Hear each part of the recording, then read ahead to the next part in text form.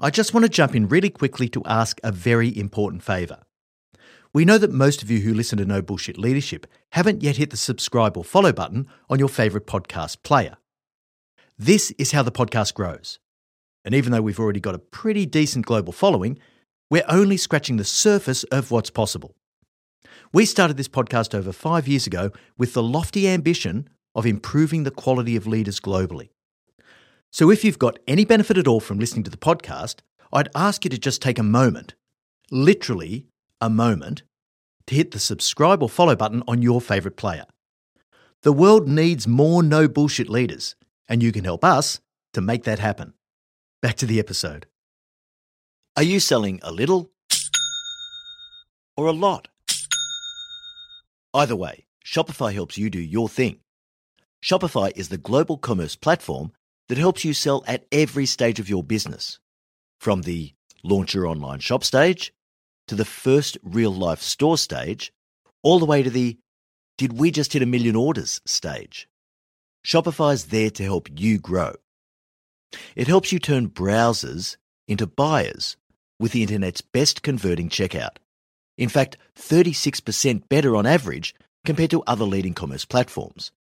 And now you can sell more with less effort thanks to Shopify Magic, your AI-powered all-star.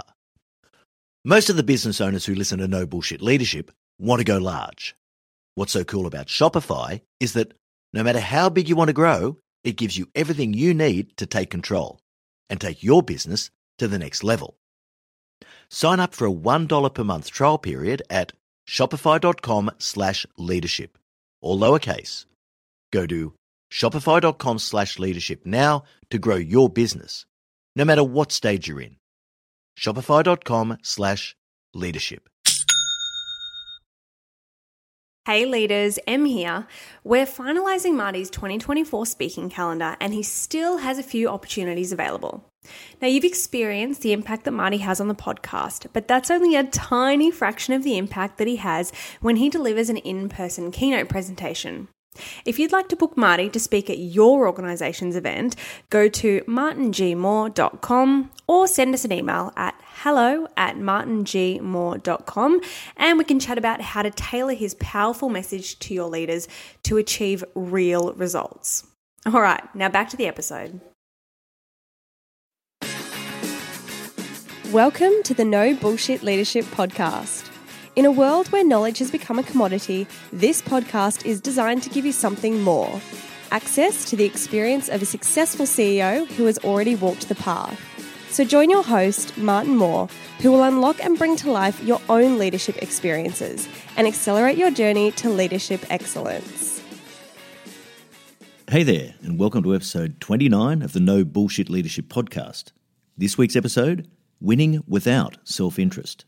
How long-term focus pays off in multiples. Everyone's driven by self-interest. It's an intrinsic part of the human DNA, so we can never overcome it entirely. However, we can learn to put self-interest aside for the greater good, which, ironically, often results in better long-term outcomes for us as individuals. Let's work out how to fight our basic instincts with long-term vision and belief. We're going to start by asking the question, who is Tom Brady and what's all this fuss about? Then we're going to talk about the benefits of removing self-interest as a leader. I'll give you a story about the woman who's been my role model for focusing on the greater good throughout my career. And then finally, of course, being a practical podcast, I'm going to talk about how to change your approach from today onwards. So let's get into it.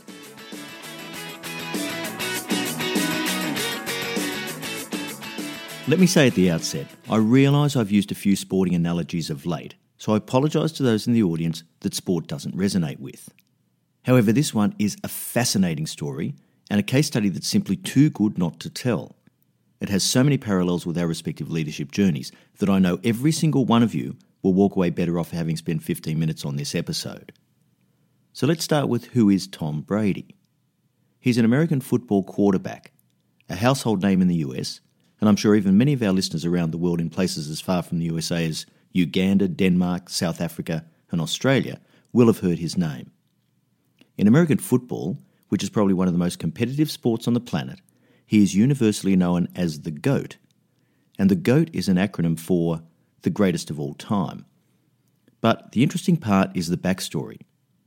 Brady joined the National Football League, or the NFL, in the USA, in 2000 from the University of Michigan as a backup quarterback for the New England Patriots. Now, the Patriots are a team based in Boston, but belonging to the 6 New England states in the northeast of the country. In the NFL, they have a draft each year to bring players into the league from the colleges and universities across the country. In the NFL draft in 2000, Brady was picked in the 6th round as the 199th pick. Now think about that. The guy who just scraped into the top 200 in his draft year has become the greatest player of all time. So there's hope for any of you out there who are late bloomers. When the 2000 season commenced, Brady was number 4 on the quarterback depth chart at the Patriots. What that means is there were 3 other quarterbacks at the Patriots, the starter and 2 other reserves, who were preferred ahead of Tom. But by the end of his first season, he'd worked himself into the number 2 spot in the depth chart. So in other words, he was the first reserve. He became the starting quarterback for the Patriots in 2001 after Drew Bledsoe was injured, and he has never looked back. Since then, sure, he's become the GOAT. He now has 6 Super Bowl championships to his name, the most recent in the 2018 season, just decided last month. Now, there's only one other team that has as many Super Bowl championships in their franchise history, and that's the Pittsburgh Steelers. So think about that. Brady has more championships personally in his career than 30 NFL teams in their whole history. And he holds the record for being both the youngest, in 2001, and the oldest, in 2018, quarterback to ever win a Super Bowl.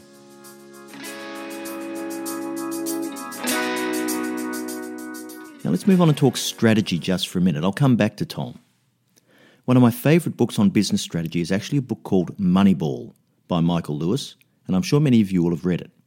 If not, you may have seen the movie they made a few years ago starring Brad Pitt. This is about how to win a game where the odds are stacked against you, and it focuses on the US Major League Baseball competition. Now in baseball, there are no salary caps, so you can effectively outspend other teams in the search for winning a championship. So for example, the Boston Red Sox have a roster salary of over $200 million per annum.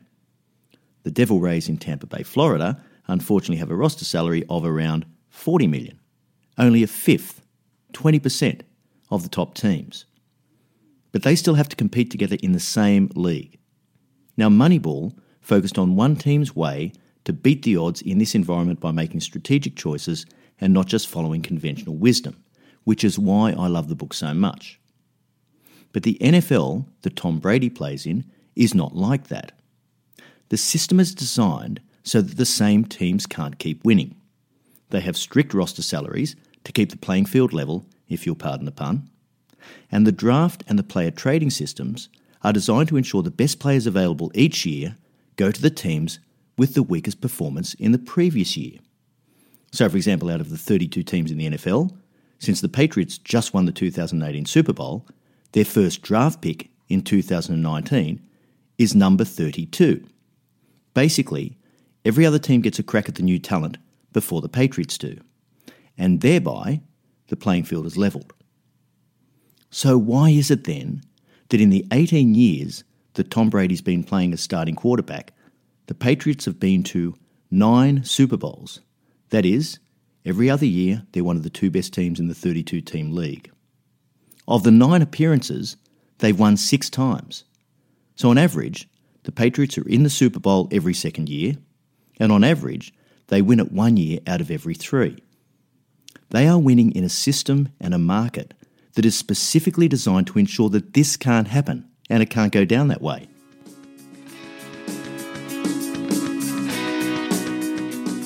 Now, this is all fun and interesting, but how does it fit with removing self-interest as a leader? Because we do need to get back to the point.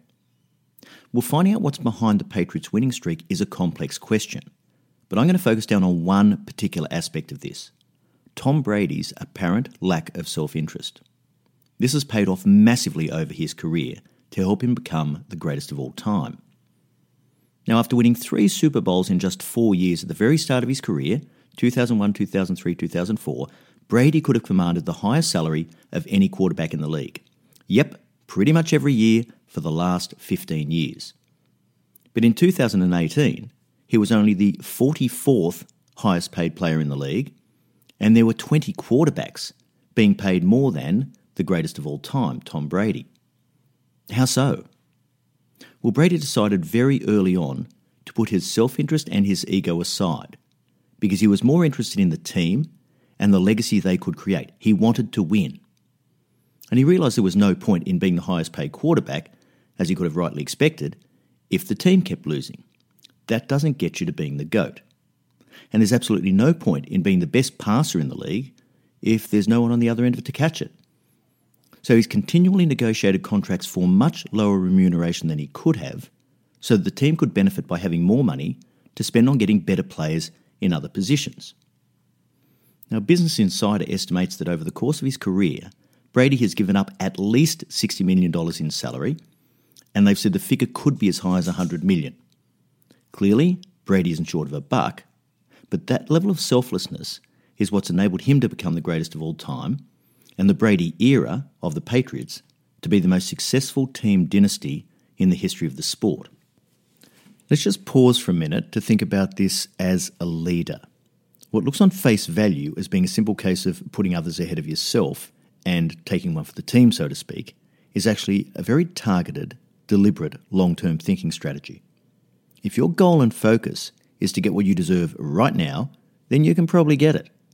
But if you can find a way to subordinate this urge to the greater good, what you can create can be infinitely more powerful and rewarding. No one will ever remember who was the highest paid, but they'll certainly remember who has the greatest impact on them and the organisation that they've worked for.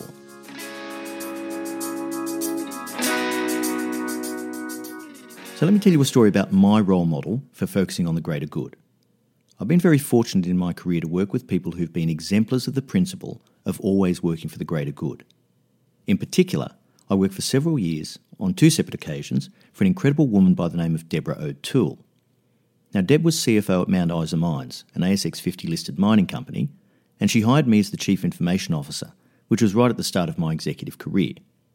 I then worked for her again when she was CFO at the company that became Aurizon, the largest bulk commodity rail business in Australia. What Deb modelled wasn't difficult for her, because it was very much who she is at her core. Last week we spoke about your leadership fingerprint and the fact that you can't pretend to be something you're not. Well, when it comes to selfless pursuit of seeking the best outcome as a leader, Deb is the archetype. Putting self-interest to one side translates itself in a number of ways. So first of all, making hard decisions that aren't necessarily in your own best interests or have a high personal risk because you know it's best for the team and the organisation. Not buying into the politics when the majority of the other executives are more concerned about feathering their own nest and jockeying for position.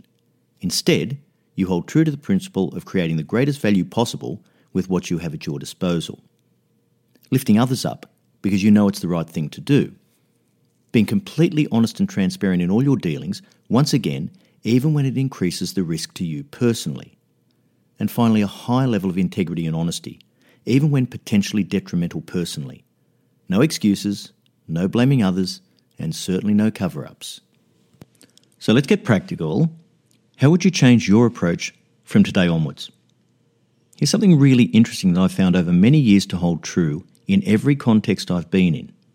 If you are in it for yourself, your people will never be in it for you. Ever. Now trust me, this will stop you from getting the best results you could possibly get with the people you've got. And it will certainly be counterproductive to your long-term goal of being the best leader you can be. But just imagine if you took the view and you had the understanding, the assurance and the belief that doing the right thing is always the best for you over the long term, even when it calls for short-term sacrifice or subordination of your personal goals to the greater good.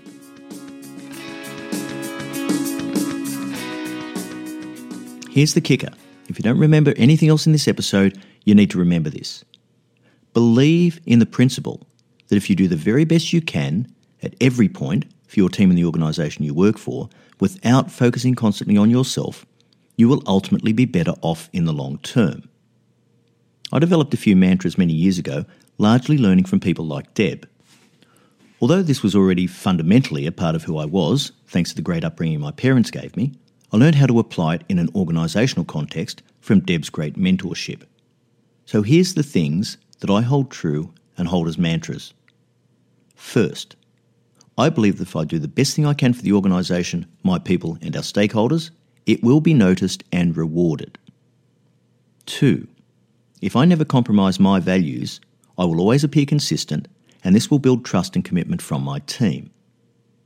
3, I am happy to lose my job if the organisation's values are inconsistent with what I know to be right. So that's saying it's not a company that I want to work for anyway. And 4, I'm happy for any decision I make and the intent and rationale behind that decision to be published on the front page of the newspaper, as I'm confident of my integrity and that I'm doing the right things for the right reasons.